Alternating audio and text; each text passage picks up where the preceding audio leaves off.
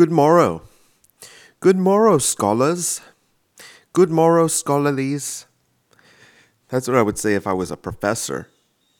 I would walk in the room and I would say, Good morrow, scholars. And they'd be like, oh, cool, our professor's British. And I'd be like, no, I'm not. Now you're disappointed. Yeah, because then I'd be teaching them about life. I'd be like, yeah, there's going to be a lot more disappointment where that came from. Bitches, scholars. And I'm deceitful.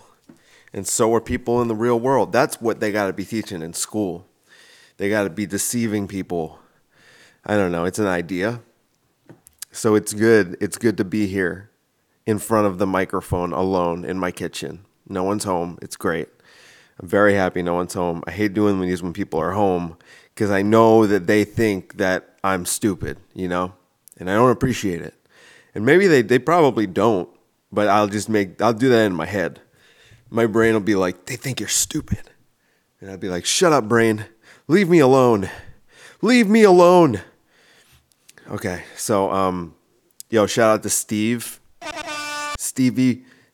B. His last name is Ortiz, but I call him Stevie B. Why don't you let's do the intro song. She put the her and then the yes to be she put the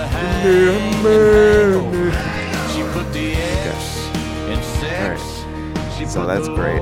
Steve makes this so much better, and he's terrific. And just maybe he could do a little shout out to Steve. So do drugs. If we were at a comedy show, I'd be like, clap it up for your waiting staff, clap it up for your bartender. Oh, clap it up for Steve. Make some fucking noise for Steve. That's what I would do. Okay, Steve? For you, man. I would do it for you. I had a show last night. Shout out to Garrett Nygren, Sticks and Stones. It was terrific. Everyone did really well. I had a lot of fun. Who was on it? It was me. Dan Polzello was on it. This girl, Jess, I'm not sure what her last name is. It's B-Slime or G5, nigga. And Nick Johnson, Nikki J, Nikki J.O., and Angela Sharp. Her last name's Sharp, I think, right? Oh God! It was a lot of fun, and the crowd was great. I wasn't sure what the turnout was gonna be, and there was probably like 60 or 70 people. It was nice because I have been doing, I think like the last 3 or 4 shows I did, there was like not even that many people combined. I don't even think there were 70 people. It was just some rough nights, but it happens. But last night, that was what I was talking about, and I did like 17 minutes. That was the longest I'd done in a while. And it was really great. And I had a lot of fun. And I tried to paint a little narrative. I thought of an idea that was able to tie some jokes together that hadn't been tied together before. And it was very easy. It's pretty easy to make segues between jokes. Like you could say anything and link 2 jokes together.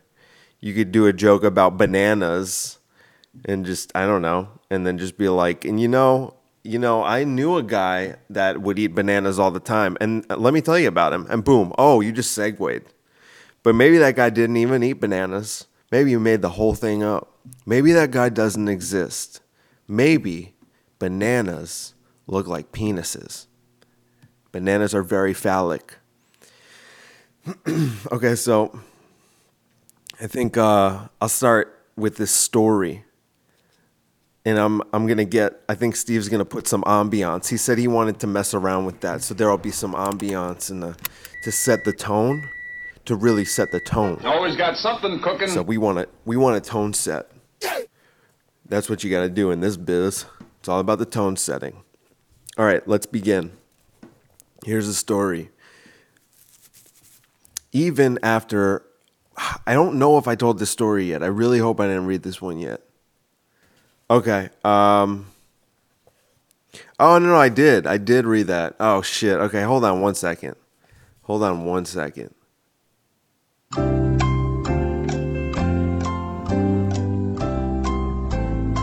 Okay, here's one. I stopped for a breath before cutting the turkey. I wanted to appreciate the moment. Seeing everyone there sitting around the table almost felt like we were a family again. But if we had been a real family, we would have been related. I didn't even know these people. All of a sudden, it hit me like a ton of bricks. I had been on a wild peyote trip for the past 6 days, and I just snapped out of it. So I guess I gathered all these people around a table to eat turkey. Again, I don't know any of these people. I'll just have to finesse my way out of this. It's not even Thanksgiving, it's August. Why did all of these strangers agree to come to my house? Ah, shit, no, wait a second.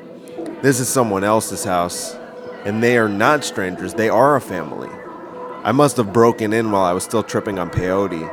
Then I grabbed a knife, and now they are all silently staring at me, crippled in fear. Looking at the decor, it probably is actually Thanksgiving, on second thought. So I guess that peyote trip was like 4 months long. Time flies when you're tripping on one of the most intense hallucinogens known to man. Okay, so I'll just cut the turkey, right? Act natural. As I cut the turkey, I noticed that it's filled with delicious stuffing. This is the best Thanksgiving ever. See, it had a happy ending. I wonder what happened with that family. I wonder if they just let him cut the turkey and maybe they let him eat with them. That would have been nice. So don't do peyote, I guess. Don't do drugs. Maybe I'll find one more story and then I want to talk about something. And I just want to point out a lot of these have funerals involved. The writing prompts. That's not me. I don't want this many funerals in my stories, but the writing prompt maker, they just weren't terribly creative. This book, I wish it said who made the prompts. I wish that they had credited themselves because I just want to shit on that person. Let's see, who is it? There's no author. There's no printed in China. Those damn Chinamen. Those gosh darn Chinamen. Okay, I'm going to read the story now. After the funeral, I spent the next few days in the attic, reading letters my mother had written him in the years before they were married.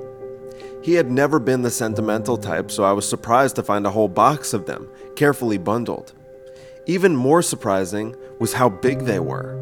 I mean, these were fucking monster-sized dildos. Absolutely huge. And these were dildos from all different dildo eras. There were wooden dildos, silicone dildos. I mean, shit, there was even a cement dildo. I think it was an experimental model that never went into production. It was very heavy.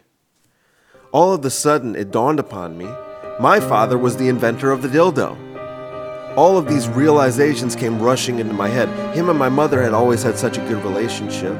I always wondered why that was. I would ask him, I would say, Dad, how do you and Mom have such a good relationship?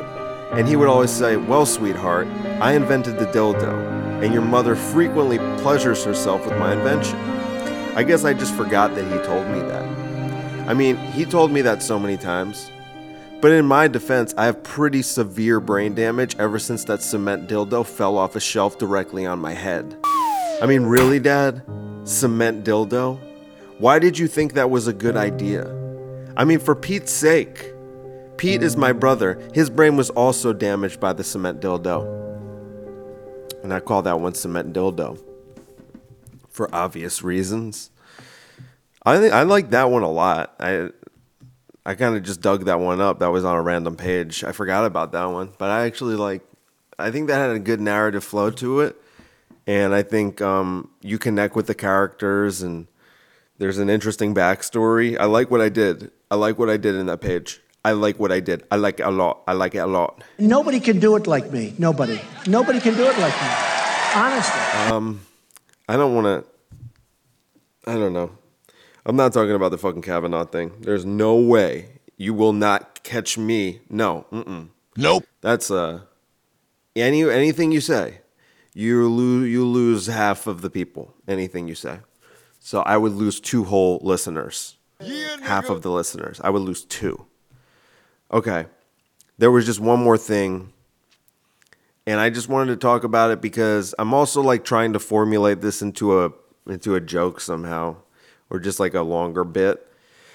But it's based on a true story, and it's like, you guys play video games. Some of you don't, but anyone who knows anything about video games knows what teabagging is. And basically in shooting games, there's like a crouch mechanism where you can crouch down. You can get like, your player will get lower. Usually it serves a purpose, like they can't hear you or they can't see you on the radar. But obviously that's not why people use it. People use it because they'll kill you in a first-person shooting game, and then they'll run over and hover above your corpse and repeatedly crouch and stand up and crouch and stand up, thus teabagging your face. And it's demoralizing, and it is a sure sign of disrespect in the gaming community. And everyone knows, you shouldn't be teabagging unless the person deserves it. And you don't want to be... There are so many rules with teabagging. It's like if you're camping, like if you're just sitting in the corner like a bitch, and then I run around the corner and you shoot me, there is no way you're teabagging me. Hell no. Completely against teabagging etiquette. You cannot do that. But if I'm camping and you run around the corner and I try to kill you, but you kill me, and I was being a camping bitch, you can teabag me. And that will be completely all right. That's a totally acceptable teabag. I would even probably be, as the person getting teabag, I would be like, you know what? I kind of deserve that. And it might even be like a deterrent to doing it in the future. Because you're just like, you're waiting to respawn and you just see your body getting teabagged and you're like, wow, I really got to rethink some of my strategies here. So this is just a story, true story, my greatest teabag of my life. And it's like a hero's journey, So I was playing Battlefield 1. And in Battlefield 1, there's this vehicle. It's called the artillery truck. And the problem with the artillery truck is you can shoot it super far. It shoots like a bomb. And you can shoot from really far away. And people will abuse that. So they'll be really far away from the action. And they'll just be an ultimate bitch, shooting from so far away, like worse than a sniper even, because they're shooting bombs, and you get fucked up. And I'm like, I got a reputation on Battlefield 1. I'm like the tank buster, bro. I always do the assault class, and I just fuck tanks up. I throw some dynamite on them, and I blow those bitches up, like fuck off. Get the fuck out of here. You know what I mean? So I was playing on this one map where there's a big area that you're not allowed to go in. It's like each team has an area that the other team can't go in, and that's to prevent like spawn camping. If you don't know what that is, it's like there's an area on the map where after you die, when you come back to life, that's where you'll land on the map. If the other team's allowed in there, then they can just like, as soon as you respawn, as soon as you come back to life, they could just kill you right there. It wouldn't be fair at all. The problem is, this dude, he had an artillery truck in the area that you're not allowed in. That's such bullshit. He was killing people. From the artillery truck. You're not even allowed to kill him. You couldn't even kill him. You couldn't get near him. You know what I mean? He was in the forbidden zone. If you go in the forbidden zone, you get 10 seconds to get out of the forbidden zone or you die. Okay? The stakes are high. So he's just being the biggest bitch I've ever seen ever on this video game. So I'm mad from the start. But here's what happens. In Battlefield, when you get killed, it zooms in on the person that killed you. There are some games where you'll just see your dead body. There are other games where it'll show you your killer, right? And Battlefield is one of those games. You get killed by someone, and then the game is like, here's the guy. Here's the one that did it. And here's what happened. I get shot by this artillery truck. I get blown up. It zooms in on my killer. This is what he does. He gets out of the artillery truck and starts teabagging. Oh my God. The rage that filled my soul in that moment. I would have killed him in real life. You know what I mean? It wasn't a game anymore. It wasn't a game. He just did the ultimate disrespect. He's in the forbidden zone, shooting from far away like a bitch, and he just teabagged me? Me? And I'm out there. I'm out in the field. I'm out in the field of battle, the battlefield. And I'm trying to be an honorable participant in this event, in this warlike simulation. And he is just, oh my goodness. So all bets are off. I'm like, this guy is mine. This dude's reign of terror will end. And here was the part that was making me super mad as well. He was like 30-0. Okay, like he had 30 kills and 0 deaths. Whenever I see someone on the other team and they have 0 deaths, I want to spoil their game. Because you shouldn't have 0 deaths in a shooting game. I mean, if you're like, if you get like 50 kills and 10 deaths, that's amazing. That's a really good game. But 0 deaths, that means like by default, you're playing like a bitch. And you should get at least 1. But this guy is in the forbidden zone the whole game. No one's been able to get to him, so he's got that 0 next to his name. And I was like, I will be the one. I will kill this guy. And so I start trying a bunch of different things. But because he's so far back, it's really hard for me to get there. It's hard for me to get to him because his whole team is there, right? So I'm having the worst game ever now. And the game just keeps going on, and I can't get close enough to him. And he's also far back. So I knew if I got there, the 10 seconds would have ran out, and I wouldn't have been able to get to him even. I would die before I got to him. So I kind of waited, and at this point, he has killed me many more times. He knows I'm coming for him, and he keeps teabagging. He keeps doing it every time he kills me. He keeps teabagging, and I'm just like, I'm no longer paying attention to anyone else in the game. I'm just trying to get to this guy repeatedly. Every time I respawn, I'm gunning for him. I'm just trying to run over to his area, trying to sneak in there, get past any enemies. Now we're close to the end of the game, and I have not had much success getting to him, but I finally made a breakthrough, and he made a fatal mistake. He got too close.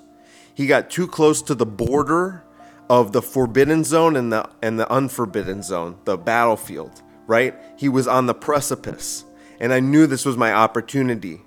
This was my opportunity to strike. And so I made my way, and now I'm laying down, right? He can't see me. Oh, this is also just a quick note. I don't want to interrupt the flow, but just a quick note. When you're shooting from a far distance in that artillery truck, you don't see what's in front of you.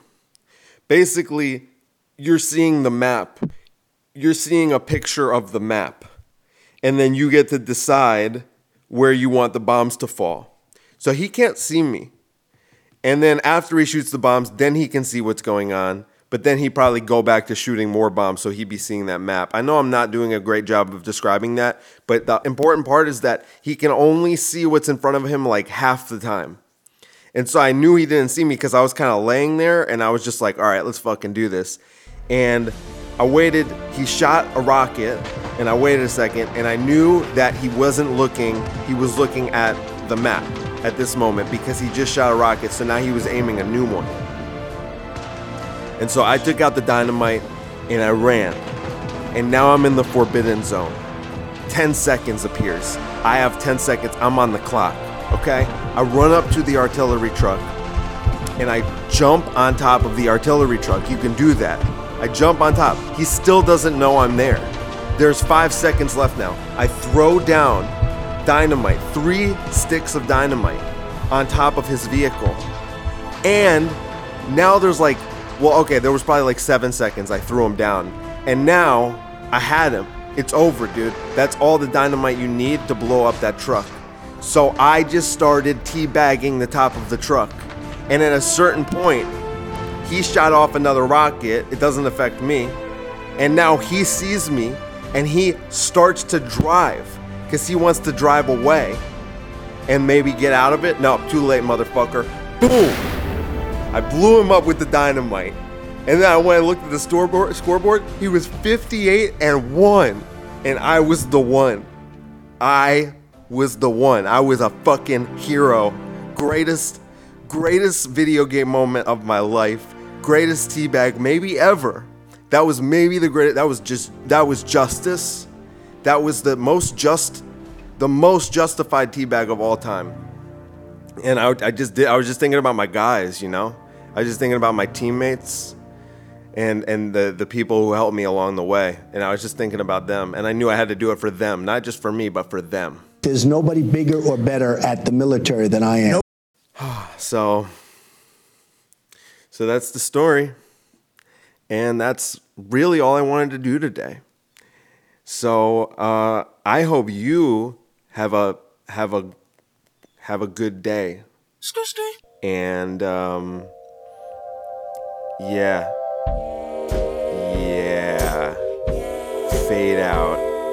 Fade out with music. Now. Whoosh. Fading. The end.